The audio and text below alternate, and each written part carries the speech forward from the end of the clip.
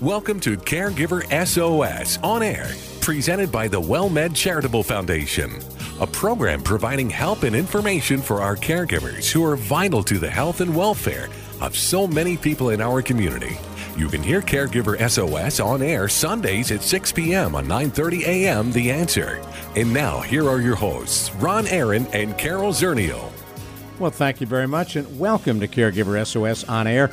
I'm Ron Aaron, along with our co-host, Carol Zernial, a nationally known gerontologist. She's the executive director for the WellMed Charitable Foundation, past president of the National Council on Aging, on whose board she still serves, and we are delighted to see you again. Well, thank you very much. It's always good to be here.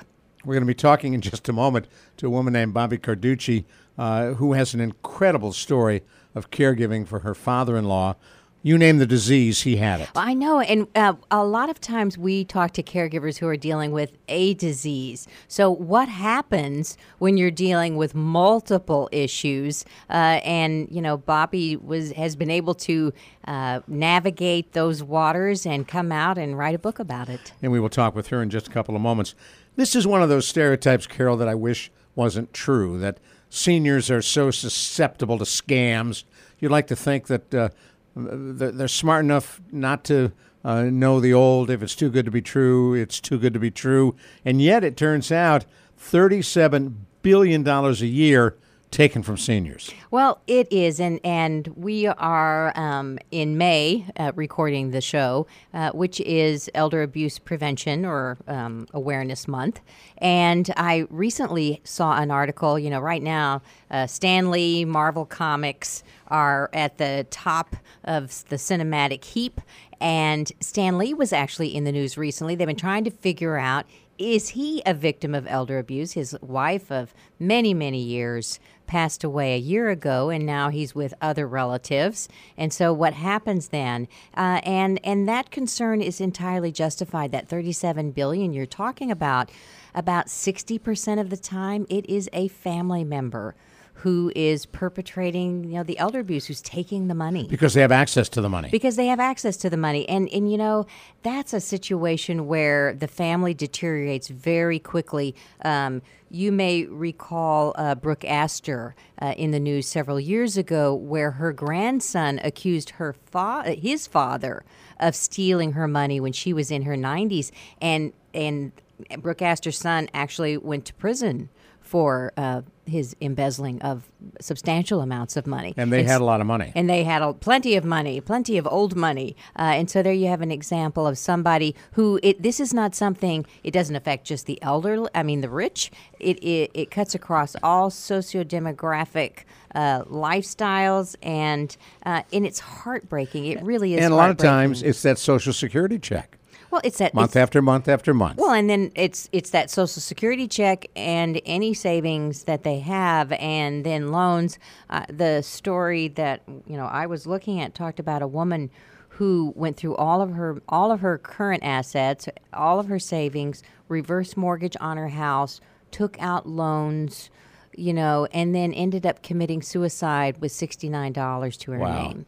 And she was so humiliated and embarrassed that she had fallen prey to someone who offered her sweepstakes winnings. This all started with that phone call. You've won the sweepstakes, and all you need to do is pay the taxes, and we'll send you a check. Don't believe it.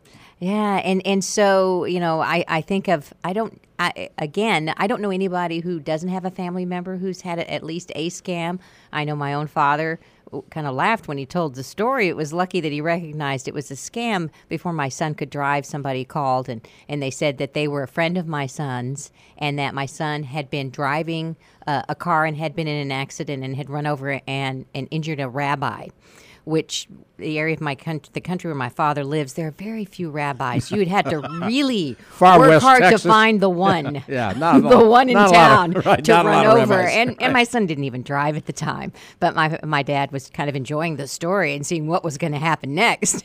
But he wasn't taken in. But he wasn't taken in. But that was then. I mean, so many people there's so much on Facebook. There's so much information available to these scammers. You know, they call this person knew my son's name. He didn't have the right state, but he knew his name and kind of guessed where he was in life. And you know, Wow. you just call and say, I'm a friend of your granddaughter's. I didn't even name the granddaughter's name. I just said, I'm a friend of your granddaughter's, and she's in trouble. She's in prison. You know, we went on vacation, and she was speeding, and she got picked up, and then she got in a fight, and she got in jail. And all of a sudden, you're like, oh, my goodness. It sounds like we wouldn't fall for it, but all of us, have you ever fallen for a scam? I have not. You have not? I have not. I can think of an example with I think it was a security company that we got scammed on. And so it's not, you don't have to be elderly. But I was hit by the one of your friend, I forget who it was now, has been arrested. They're in Canada or wherever it was, and they need money. And I remember saying, well, come on, that's baloney. And did they hang up? Yeah. Yeah. They hung up. Yeah. And so... So I was touched by a scam, but didn't go for it. But it didn't go for it. So they've tried to scam you. And How do you help people then? Well, you know, there are banks. You know, it's good to have a relationship with the bank. You know, if you're a caregiver, if you have older relatives or older friends, you know, we've been told by some of the experts, sometimes a local bank may be more receptive to monitoring and helping you if you have a relative that they are concerned about. Certainly there are legal documents, financial powers of attorney that can help out if someone doesn't really have good judgment related to financial issues. The main call out I have for today is if you think, it's like if you hear something, if you see something, say something. If you see something, say something, even if it's a family member. If you have concerns, this can go downhill so quickly and can be so devastating. And think how embarrassed you would be. I mean, I know how embarrassed we were by the security company that, pulled a fast one on us. Right. And we were trying to keep our home safe in a bad neighborhood in California at the time. Wow. So, it's devastating. And we have to act. We have to act when we see it in our neighbors around us and in our family members. Now, if you just joined us, you're listening to Caregiver SOS on air on 9:30 a.m. The Answer. I'm Ron Aaron, along with Carol Zernial. We're talking about scams that hit seniors. In a couple of moments, we talk with Bobby Carducci, whose book talks about some of the downsides of caregiving and the problems she found herself in. A very powerful story about caring for her father-in-law. So from $37 billion a year in scams, what about rent and other financial problems, Carol, that seniors often find themselves in? Well, I picked this article out because a lot of caregiving can be very expensive. You can be dealing with people who are on fixed assets and that maybe they can no longer afford their home, or you may be a caregiver and it's difficult making a living these days and being a caregiver, right. And faced with the rising housing costs in so many cities. And it's really because the housing costs are going up so rapidly and there's not that many houses, there are more renters, so rent goes up. And if you pay more than 30% of your income on rent, you are rent burdened. And a recent study showed that of people who are 65 and older, 50% are rent burdened. And of those, it's almost half of those, 23%, are severely rent burdened, which means all of your money is going to pay for your rent. So how do you pay for the food and the medications and the other, living costs that you have when all of your money's going for rent? And what's the answer? Well, I mean, the answer is it's getting tough out there, and you probably, if you're having trouble, need to work with some sort of a financial advisor. There are nonprofits that can work with you in terms of helping restructure debt, and there are a variety of ways to make money in the shared economy, and it may be time to consider some of those. But the message is you're not alone out there. If you're having difficulty making your house payments, paying for your rent, if things are going up and your money's not going as far, you're in a very big club out there. Don't be embarrassed. Talk to somebody. Don't be embarrassed. Get some help. Ask questions. And the help is out there. Exactly. Now, I want to jump ahead in a moment so we don't run out of time, but Naomi Feil is coming to town. Yes. And that's a big deal. She is coming to town, and it's going to be on Monday, May the 21st. If you're not in San Antonio on Monday, May the 21st, you can listen to her on, she's coming on the 22nd, but she's doing the Caregiver Teleconnection, which is our telephone program for caregivers, on the 21st, and we'll record that. So she has a proven method of communication to help caregivers connect with their loved ones who have dementia. And it's never easy to, at some point when someone has dementia, you're going to have communication problems. In fact, we talk about that next week on Caregiver SOS on Air. We are going to be talking about it. So if you happen to be around at 1 o'clock Central Time, can get to a phone, please call into our Caregiver Teleconnection and listen to Naomi. And if you miss her, then go ahead and tune in to go to caregiversos.org, and you can find the recorded session with Naomi Feil.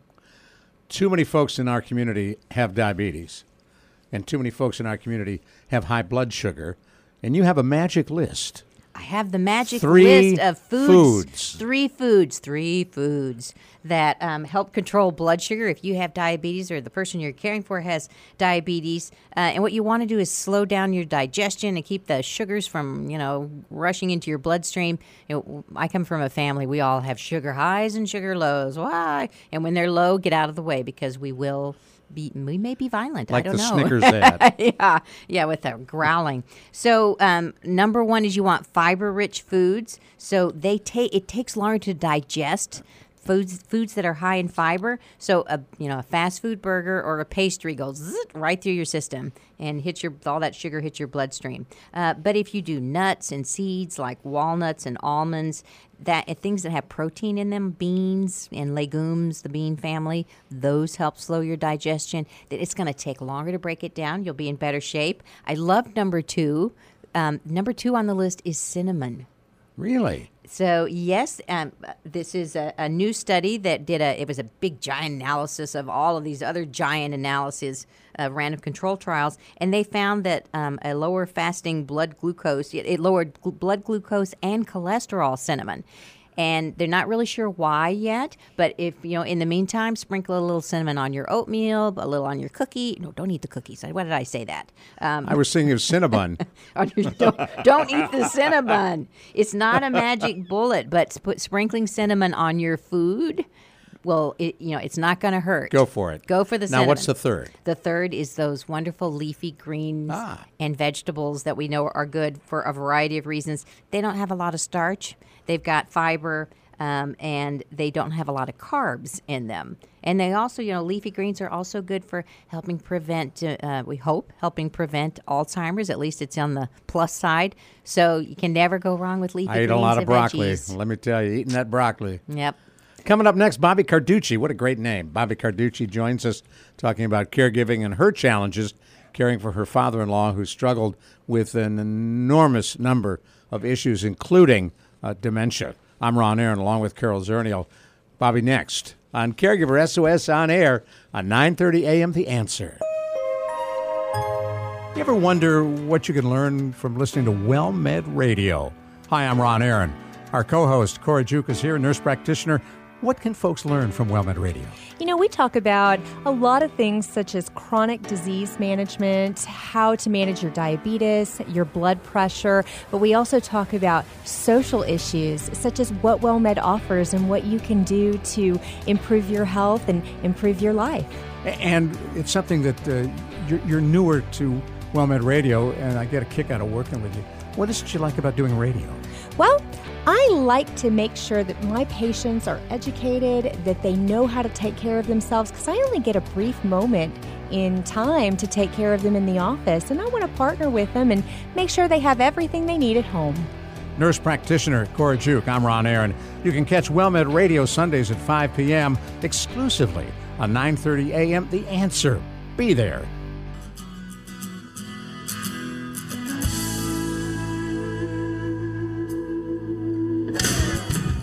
Well, as we have been promising, we are delighted to welcome Bobby Carducci on Caregiver SOS On Air. She's on our Caregiver SOS On Air hotline, an author, a speaker, a lecturer who talks a lot about the Confessions of an Imperfect Caregiver. That's her book, among others, and she joins us now on 9:30 a.m. The Answer. I'm Ron Aaron, along with Carol Zernial. Bobby, thanks for coming on. Well, I thank both you and Carol for having me on.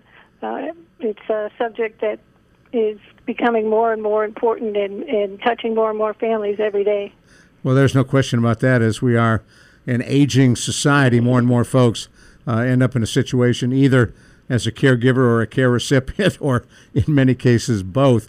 You, in your own experience, spent some time caring for your father-in-law, who you named the disease he had it: dementia, Parkinson's, dysphagia, COPD, congestive heart failure, schizophrenia. How in the world did you end up as his caregiver? Well, I come from a long line of family caregivers. It's almost a given. If somebody in our family needs help, one of us will step up. But my husband and I had talked about the possibility of caring for one of our parents.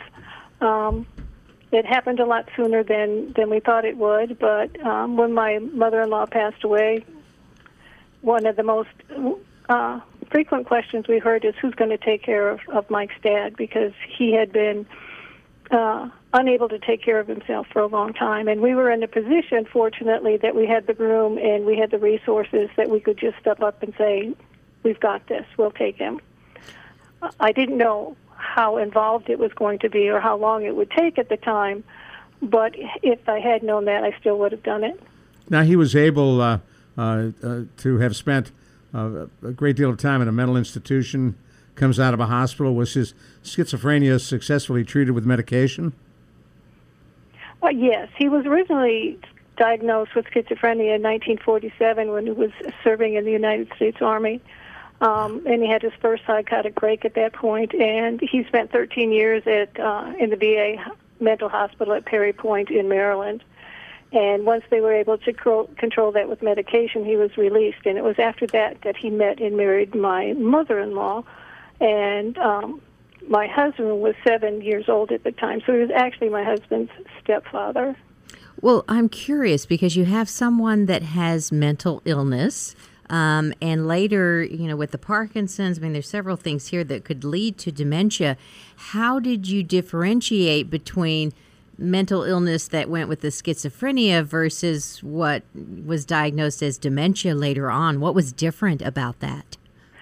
Well, for the most part, a lot of the behaviors are similar, and it really didn't matter which one was coming forward at the time. But after he'd been with us for a while, I began to recognize when he was hearing voices that were clear indications that it was the schizophrenia. And I would tell my husband, oh, the others are here today. Yes, we're joined by our friends. That's interesting. When your comment about it doesn't matter, because we've often said with different types of dementia, there are some that are very, very similar. The trajectory is different, but once you've determined it's irreversible, then you're really you're dealing with the dementia. So that's interesting that you would say that part didn't really matter. But did you know, or did anyone say, hey, if this, Roger has schizophrenia, someday he's probably also going to get dementia? Do you know, is there a relationship between the two? I really don't know, and the fact of the matter is neither I or my husband knew about the schizophrenia when he first moved in with us. The story that was told throughout the family was that he had received an injury during his service in the Army. I guess mental illness wasn't talked about, and It wasn't until I actually got his hospital records from the VA hospital in Pittsburgh, where he had been treated, sent to me in Virginia, where we live, and I was reading them, and that's when I got that news. Wow, how did you feel when you read that? I thought, this is going to be a lot bigger than I thought. And was he at the time under medication or not? He was under medication. He was seeing a mental health specialist at the VA hospital in Martinsburg, West Virginia at the time. But what I didn't know was, even though he pretended to be very cautious about taking his medication, he was actually throwing them out or cheeking them and pretending he was taking them. And he ended up having a psychotic break when he was with us. Right. What did that look like? First, there were physical symptoms. He began sometimes shaking his head so violently it was, like looking like a headbanger that on too many drugs, and I couldn't figure out what that was. And sometimes he would freeze in place, and that's when I began to think that there was something very definitely wrong, and kept taking him back to the doctors, and they were adjusting his medications, and he kept getting worse because he wasn't taking it. And then one afternoon, when I think it was a Sunday, and I was preparing dinner, and I called him down, and he leaned over the banister and said, "No, I'm not eating anything you ever cook again. You're poisoning me. I know you're trying to kill me. I need to get out of here." And he actually ran down the stairs and out the door and over to a house a couple of doors down where a deputy sheriff lived, and asked him for help to get away from us. Did the deputy sheriff know you? Was he concerned you were really trying to poison him? That's one of the horror stories of our personal story, in that it was a new neighborhood. A lot of people hadn't met each other yet, but I was relieved when he went to the deputy's house thinking, okay, I'm going to get some help. And actually the man came out of his door, and my father-in-law said, you got to help me. She's trying to kill me. And I looked at him and I said, he's ill. I need help. I need to get him to the hospital. And he looked at me and said, I don't appreciate you bringing him to my house on my day off. Get off my lawn or I'm going to arrest the both of you. Wow. Oh, that is disconcerting and disappointing.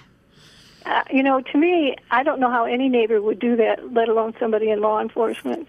But fortunately, we were able to get help from another person who lived in the neighborhood, who also worked for the sheriff's department. It was a hostage negotiator, and he came over and he calmed things down and helped us get my father-in-law to the hospital. Now hold that thought, Bobby. If you've just joined us, you're listening to Caregiver SOS on air on 9:30 a.m. The Answer. I'm Ron Aaron, along with Carol Zernial. We're talking with Bobby Carducci, who is a speaker and author and a former caregiver whose book, Confessions of an Imperfect Caregiver, chronicles, among other things, caring for her father-in-law who struggled with schizophrenia, dementia, Parkinson's disease, and a number of other issues. You get him, fortunately, a hostage negotiator was the right person. Oh, he absolutely was, because the first thing he did was assure my father-in-law that he was there to help him, that they would make sure that he was safe. He called in.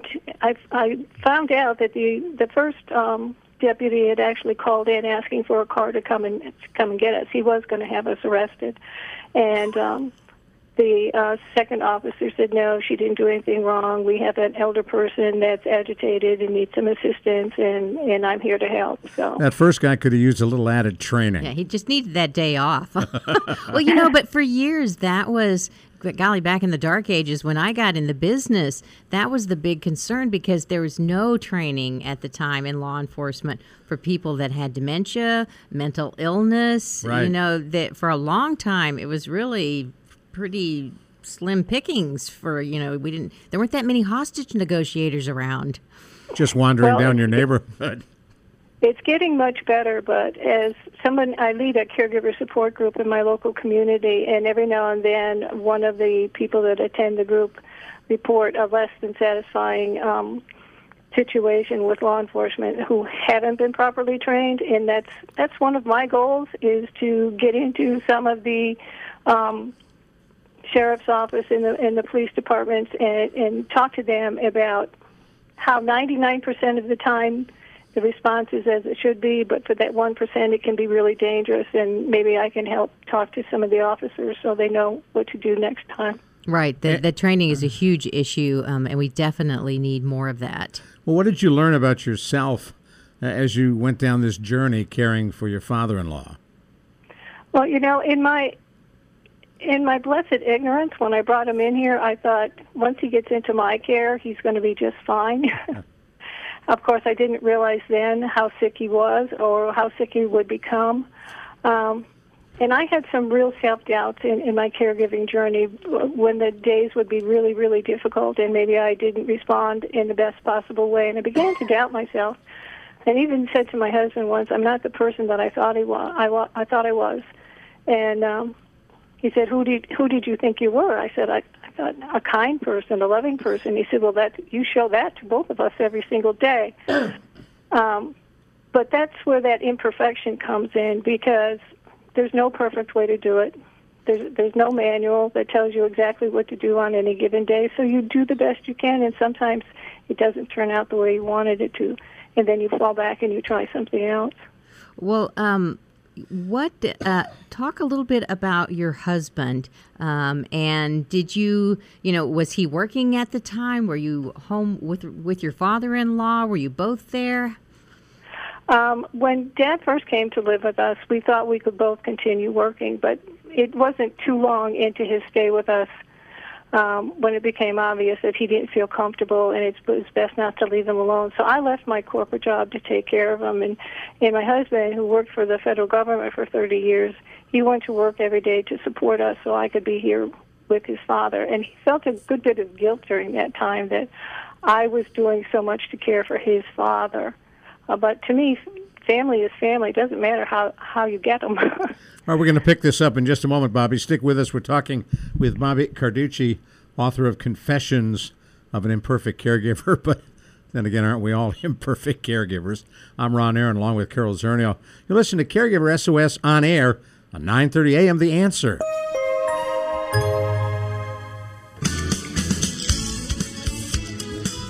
This is a fascinating story we're picking up with Bobby Carducci, author of Confessions of an Imperfect Caregiver. Also has an award-winning book on a totally different topic, and we can talk about that a little later in the show, but ended up as part of Cesar Millan, the Dog Whisperer's official publication, Cesar's Way magazine, so we can talk about that as well. We're talking about Bobby and caregiving. I'm Ron Aaron, along with Carol Zernial.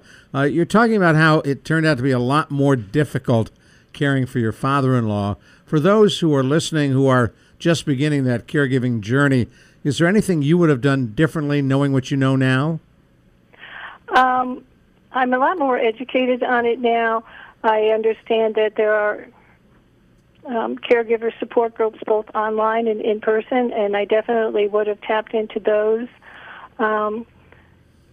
Before he got into the house, I probably would have put together what I call a care team and, assigned people certain ways that they could help, even though the day-to-day one-on-one caregiving was my responsibility. Maybe somebody could come and sit with Dad for a half an hour so I could take a shower every now and then, or, come and stay with him so I could go to church and cry and pray so I could get through the next day. It's so important for caregivers to have support, and unfortunately so many of us are on our own, or pretty much on our own doing it. And other family caregivers are busy with their own families, and they don't really understand how they can help. But sometimes it's not the day-to-day care for the person with dementia. It's taking some of those other responsibilities off our plate, get the car inspected, cut the grass, bring over a casserole every now and then, just to lighten the load a bit. Well, you talked about how your husband felt guilty that you quit your job to take care of his father, and then your title of your book, An Imperfect Caregiver. Did you feel guilty that you maybe couldn't do everything you originally thought that you could do, or that did you ask for help at the time? We did ask for help. But we were in one of those situations where people kind of looked at us and said they've got this, and kind of walked away and just left us to it. My husband did the best that he could. He not only went to work every day, but he also ran the errands and did the grocery shopping. And every now and then he would tell me to get out of the house so I could decompress a bit. But it was probably the hardest 7 years in our marriage, and we've been married 31 years, and we never argued as much as when you were caregiving together. As much as when we were caregiving, absolutely. The strain was just enormous, and I have to give him a lot of credit, because the poor man would come in from work, and I'd be standing at the door tapping my foot saying, "Guess what your dad did today?" And he'd listen to that, and then he'd go upstairs, and his dad would come out of his room and say, "Guess what she did today?" And he would get it from both sides, and finally he just said, "Please just give me a few minutes to get in the door, and then I'll be happy to help you in any way I can." So he had such a variety of health conditions with the dementia and the mental health, but Parkinson's and COPD and congestive heart failure. Did he become bedridden at any point? Were you also having to deal with the physical side of caregiving besides the mental issues that he had? Oh, absolutely. It started when he had the psychotic break. He was in the psych ward for 8 weeks, and they sent him home with pneumonia, and he ended up back in the hospital for another 4 weeks, and he nearly died. And he never really was physically strong after that, and then eventually he had a heart attack, and the Parkinson's took over, and he developed the swallowing problems, and he couldn't walk as well anymore. So he went from being a very strong man who loved to go for a walk. He would go out for a 20-minute walk three times a day, to not being able to walk at all. And eventually we had in-home hospice for him. And how long was he on hospice? About 4 months. 4 months. That's good, though, because I hear so many stories of people getting on hospice for a day or 3 days, and a lot of times it's just too late. It's just too late. So for the caregivers that are listening, that's a good note to bring in. And I know that in my own family, we actually had hospice for a year from my mother who had Alzheimer's, and it was the saving grace of the whole situation. Absolutely. When I had somebody that could come in and help me bathe him, and shave him, and help with some of those issues, that was a big relief. Plus, they were trained and knew what they were doing. Exactly. Now, it was a tough day when they came in and they brought the comfort kit in and put the DNR up on the refrigerator. That was a tough day. Right. Well, you talk about confessions of an imperfect caregiver. What are you confessing? I'm confessing my own frailties, I think. And during the time that I was a caregiver, I would hear from other caregivers who would say, why doesn't somebody write a book that tells what it's really like? And I've been a writer since I was 8 years old, so I thought, well, I can do this. I didn't realize how hard that was going to be, how emotional it was going to be putting the book together.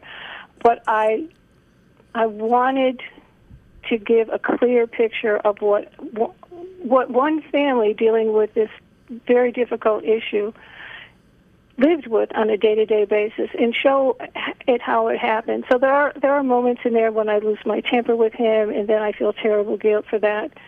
There are a number of places where my husband didn't behave well, and I asked his permission to put that in the book as well, and he agreed that honesty was the whole reason for putting the book together. And I've heard from caregivers saying, thank you for admitting this. Thank you for saying this. I thought I was the only one. And like I said before, I spent a lot of time crying and praying that I could get through the next day. Every time I thought I had a handle on something, one of the other things would pop up. Well, I can understand with so much of that going on. So is your message to people reading the book that it's okay to be imperfect? Absolutely. And beyond that, I often say I spent 7 years trying to save him from himself, and he spent 7 years trying to convince people that I was crazy. And sometimes being a little bit crazy is exactly what's needed in that situation, because if you try to be rational all the time, you're not going to make it. Well, after you wrote the book and when you got to the end of the actual caregiving experience, looking back on it, you said you would still do it all again, but other than getting lining out that care plan, are there other things you would have done differently, or do you see things in a different light in terms of his behavior and your response to it? I'm a whole lot more educated on it right now. I go to a lot of caregiver conferences, sometimes as a speaker and sometimes as part of the audience, to learn as much as I can. And one thing I know, should it arise that I do this again, I will not make the same mistakes, but I also know I'll make different ones, because it's such a challenging situation, and we never know from moment to moment what's going to happen, and we're just kind of, I call it creative problem solving on the run. And if anybody knows a formula for dealing with it, it would be very helpful for millions of people to know it. But at this point, there isn't one. Now, I thought it was interesting that among the things that you write, it's not all about caregiving, and you've got a Gold Mom's Choice Award for your book, Story Writer Gets a Dog. And tell us about that book. Story Writer is actually based on me and a number of people that live in Loudoun County, Virginia, where I am. As I said before, I started writing at the age of 8, and I love to work with beginning writers. I love to work with children's writers. And Story Writer Gets a Dog is the story of a young girl whose neighbor comes over with a puppy and asks her family to take it in and train it to be a therapy dog. And it's the story of Story Writer. That's her name, and that's who she is, and that's what she does. And she has a cat named Kerchik, and she works to train her dog to be a therapy dog, and at the end of the day, she'll sit down with her 2 pets and write a story about what they did during the day. And it's aimed at kids about 8 years old, and there's some writing prompts in the back to get them started so they can be a story writer too. And Addie, the dog that's on the cover, was one of the first therapy dogs that was trained for the Paws for People Foundation. And the character of Kyrie, who's in the book, actually started the Paws for People Foundation when she was 12 years old and wanted to find a way to share her dog with people who couldn't have one in their home. And do you have a dog? We don't. I've had a lot of dogs throughout my lifetime, but now that Mike is retired and I work from home, we like our freedom, and we don't want to have to worry about, putting a dog in his cage for the day and leaving him. Well, you live in a beautiful part of the country in Loudoun County. I lived for a period of time in Fauquier County, Virginia, not far from where you are, and the view of the Blue Ridge Mountains. You must enjoy that very much. Oh, yes, we do. We can sit on the deck or look out the window in our family room at the Blue Ridge Mountains and watch the sun go down in the evening. It's absolutely lovely. We live in a small town, and we like the small town life with, people know each other and greet each other. And Dad loved it, too. He loved to look at the mountains, which reminded him of the mountains in Italy where he grew up. I was going to ask you about how he responded to sitting on the deck as you talk about sitting on your deck. Like I said, he absolutely loved it. He loved to be outside. And, when we talk about caregiving, we often talk about how difficult it was, but I'd like to mention the fact that I also see it as a gift, because during those moments of clarity that I had with him, when he was ready to talk about growing up in Italy on the farm, rolling up the carpet in the kitchen on Saturday night and dancing the tango with the pretty girls, or carving wood to make his own skis to go skiing in the mountains. Those are precious gifts that I would not have had any other way. And I like to remind people that our loved ones with dementia weren't always this way, and most of them have some of these wonderful memories that every now and then we're fortunate to hear from them. Well, that's an important reminder, and we do talk about the difficulties, but we often hear about caregiving as a gift. And for as many things that you were dealing with your father-in-law, that's lovely that you can see through. I mean, you obviously saw him, not just the illnesses that he was battling. Sometimes we liked each other a whole lot, and sometimes we didn't. Now, if you want to know more about Bobby and her work, she has a website, BobbyCarducci.com, Bobby with an I, Carducci with an I. And we thank you so much for coming on. Anything we haven't asked you you'd like to toss in? No, I don't believe so. And I thank you so much for letting me share our story. And I hope that somewhere along the line it helps one of the other caregivers out there. Well, I'm sure it will, Bobby. Thank you so much. Thank you. Bobby Carducci, Confessions of an Imperfect Caregiver. I'm Ron Aaron with Carol Zernial. Take 10 is next with Dr. Jamie Heisman. You ever wonder what you can learn from listening to WellMed Radio? Hi, I'm Ron Aaron. Our co-host, Cora Juke, is here, nurse practitioner, What can folks learn from WellMed Radio? You know, we talk about a lot of things such as chronic disease management, how to manage your diabetes, your blood pressure, but we also talk about social issues such as what WellMed offers and what you can do to improve your health and improve your life. And it's something that you're newer to WellMed Radio, and I get a kick out of working with you. What is it you like about doing radio? Well, I like to make sure that my patients are educated, that they know how to take care of themselves, because I only get a brief moment in time to take care of them in the office, and I want to partner with them and make sure they have everything they need at home. Nurse practitioner Cora Juke, I'm Ron Aaron. You can catch WellMed Radio Sundays at 5 p.m. exclusively on 9:30 a.m. The Answer. Be there.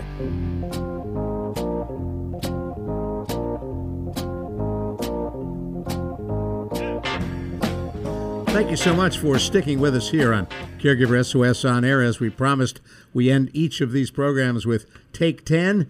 I'm Ron Aaron along with Carol Zernial, and we invite in Dr. Jamie Heisman, nationally known psychotherapist and expert on addictions and caregiving. And this topic that Carol has picked is really right down your alley, Jamie.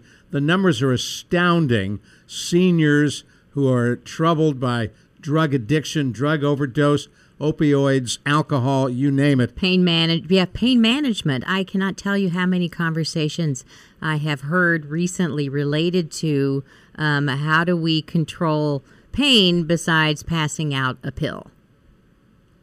You know, this is the silent epidemic of our country. Right now, this is a perfect topic because seniors are the fastest growing group of addicts and alcoholics in the United States today.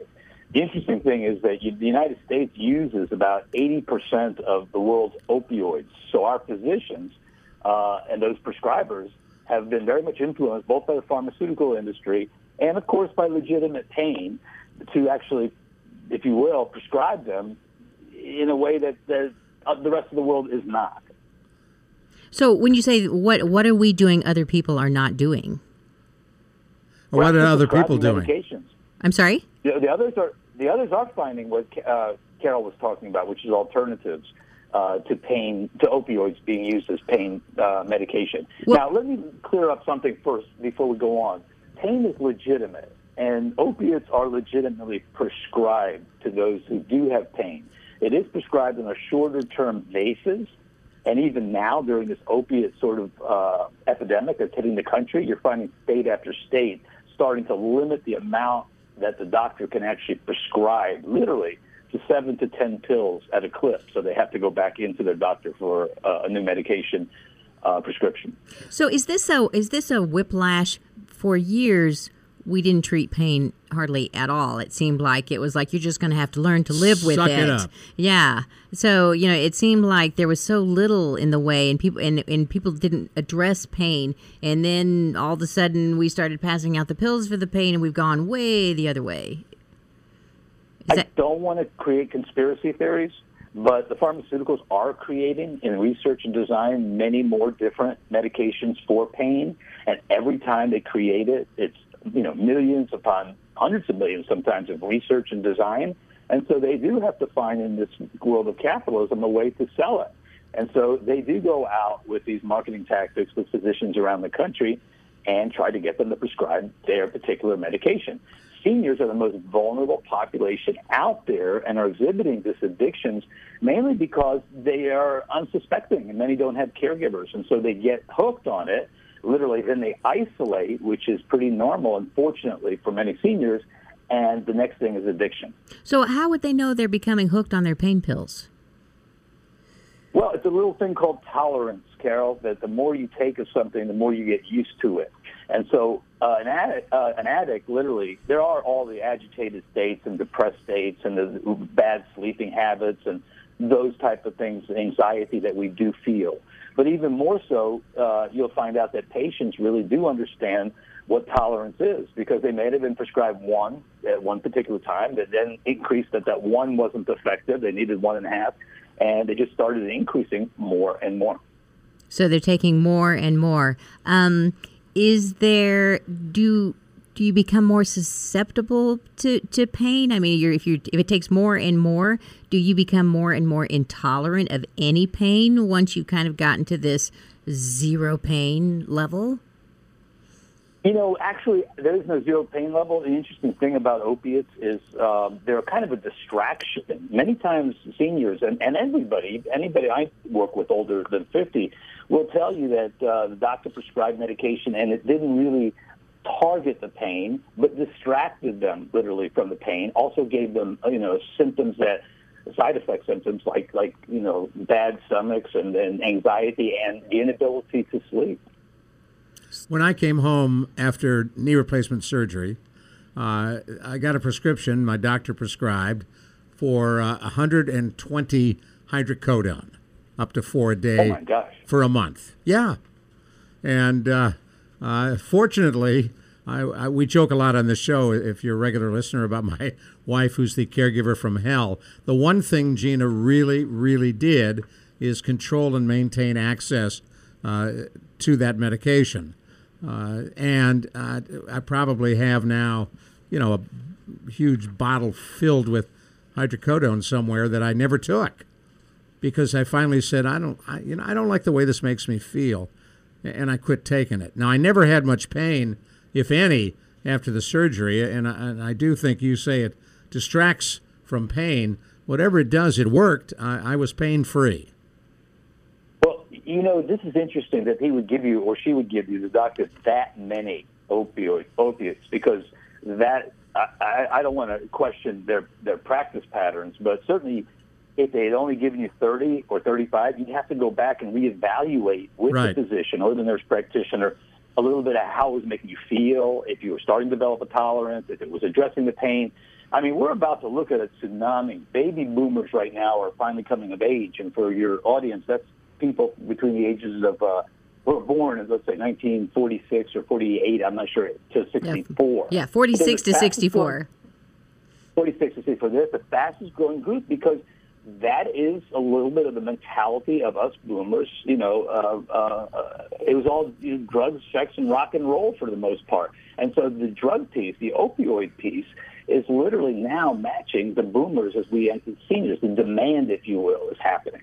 Now we're talking about seniors and drugs and addiction on Take 10 on Caregiver SOS On Air. I'm Ron Aaron, along with Carol Zernial and Dr. Jamie Heisman.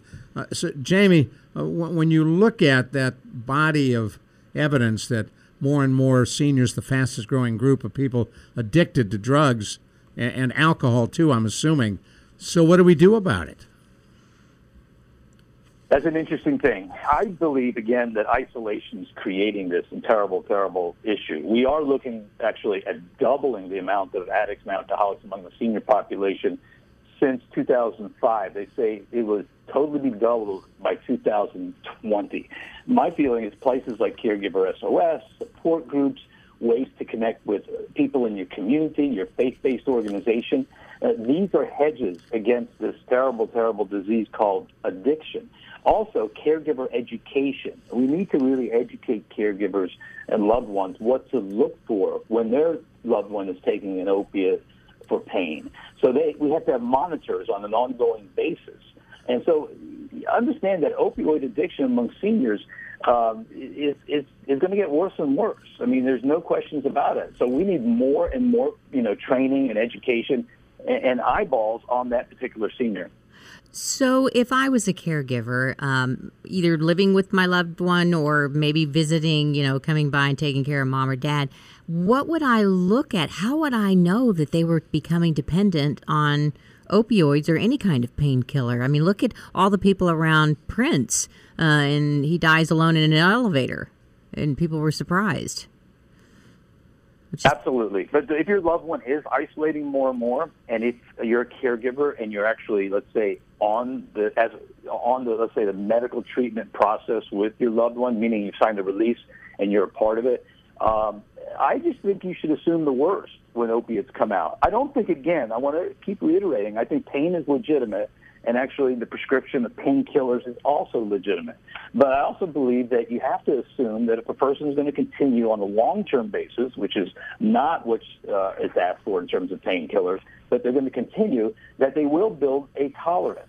So I think the caregiver does need to look for increased isolation. They need to look at sleep issues. They also need to look at the change of moods. And when you bring up, let's say, the OxyContin or the hydrocodone or Vicodin issue, what their loved one actually does, if their loved one is so protective of that medication in the conversation that it, creates a red flag for us, if you will. So in the 30 seconds we have left, what would you say what do? We take our loved one, they come home from the hospital or the doctor, and they've got one of those pain medications. Do we need a plan of how we're going to work with it in advance, kind of like what Gina did with Ron? Absolutely. I think that education, from the doctor to the caregiver and to the loved one, the caree, is vital. And then I think ongoing awareness constantly about the issue that expect, if you will, that your loved one may get hooked onto this is important. So, got to stop you right there. We're out of time. I'm sorry. But you made the point. We'll come back next time. Dr. Jamie Heisman, Ron Aaron, Carol Zernial. Take 10 at 9:30 a.m. The Answer. You've been listening to Caregiver SOS on air, presented by the WellMed Charitable Foundation. Email suggestions and comments on this radio program to radio@wellmed.net. And join your hosts Ron Aaron and Carol Zernial for another edition of Caregiver SOS on air on 9:30 a.m. The Answer. You ever wonder what you can learn from listening to WellMed Radio? Hi, I'm Ron Aaron. Our co-host, Cora Juke, is here, nurse practitioner. What can folks learn from WellMed Radio? We talk about a lot of things such as chronic disease management, how to manage your diabetes, your blood pressure, but we also talk about social issues such as what WellMed offers and what you can do to improve your health and improve your life. And it's something that you're newer to WellMed Radio, and I get a kick out of working with you. What is it you like about doing radio? Well, I like to make sure that my patients are educated, that they know how to take care of themselves, because I only get a brief moment in time to take care of them in the office, and I want to partner with them and make sure they have everything they need at home. Nurse practitioner Cora Juke, I'm Ron Aaron. You can catch WellMed Radio Sundays at 5 p.m. exclusively on 9:30 a.m. The Answer. Be there.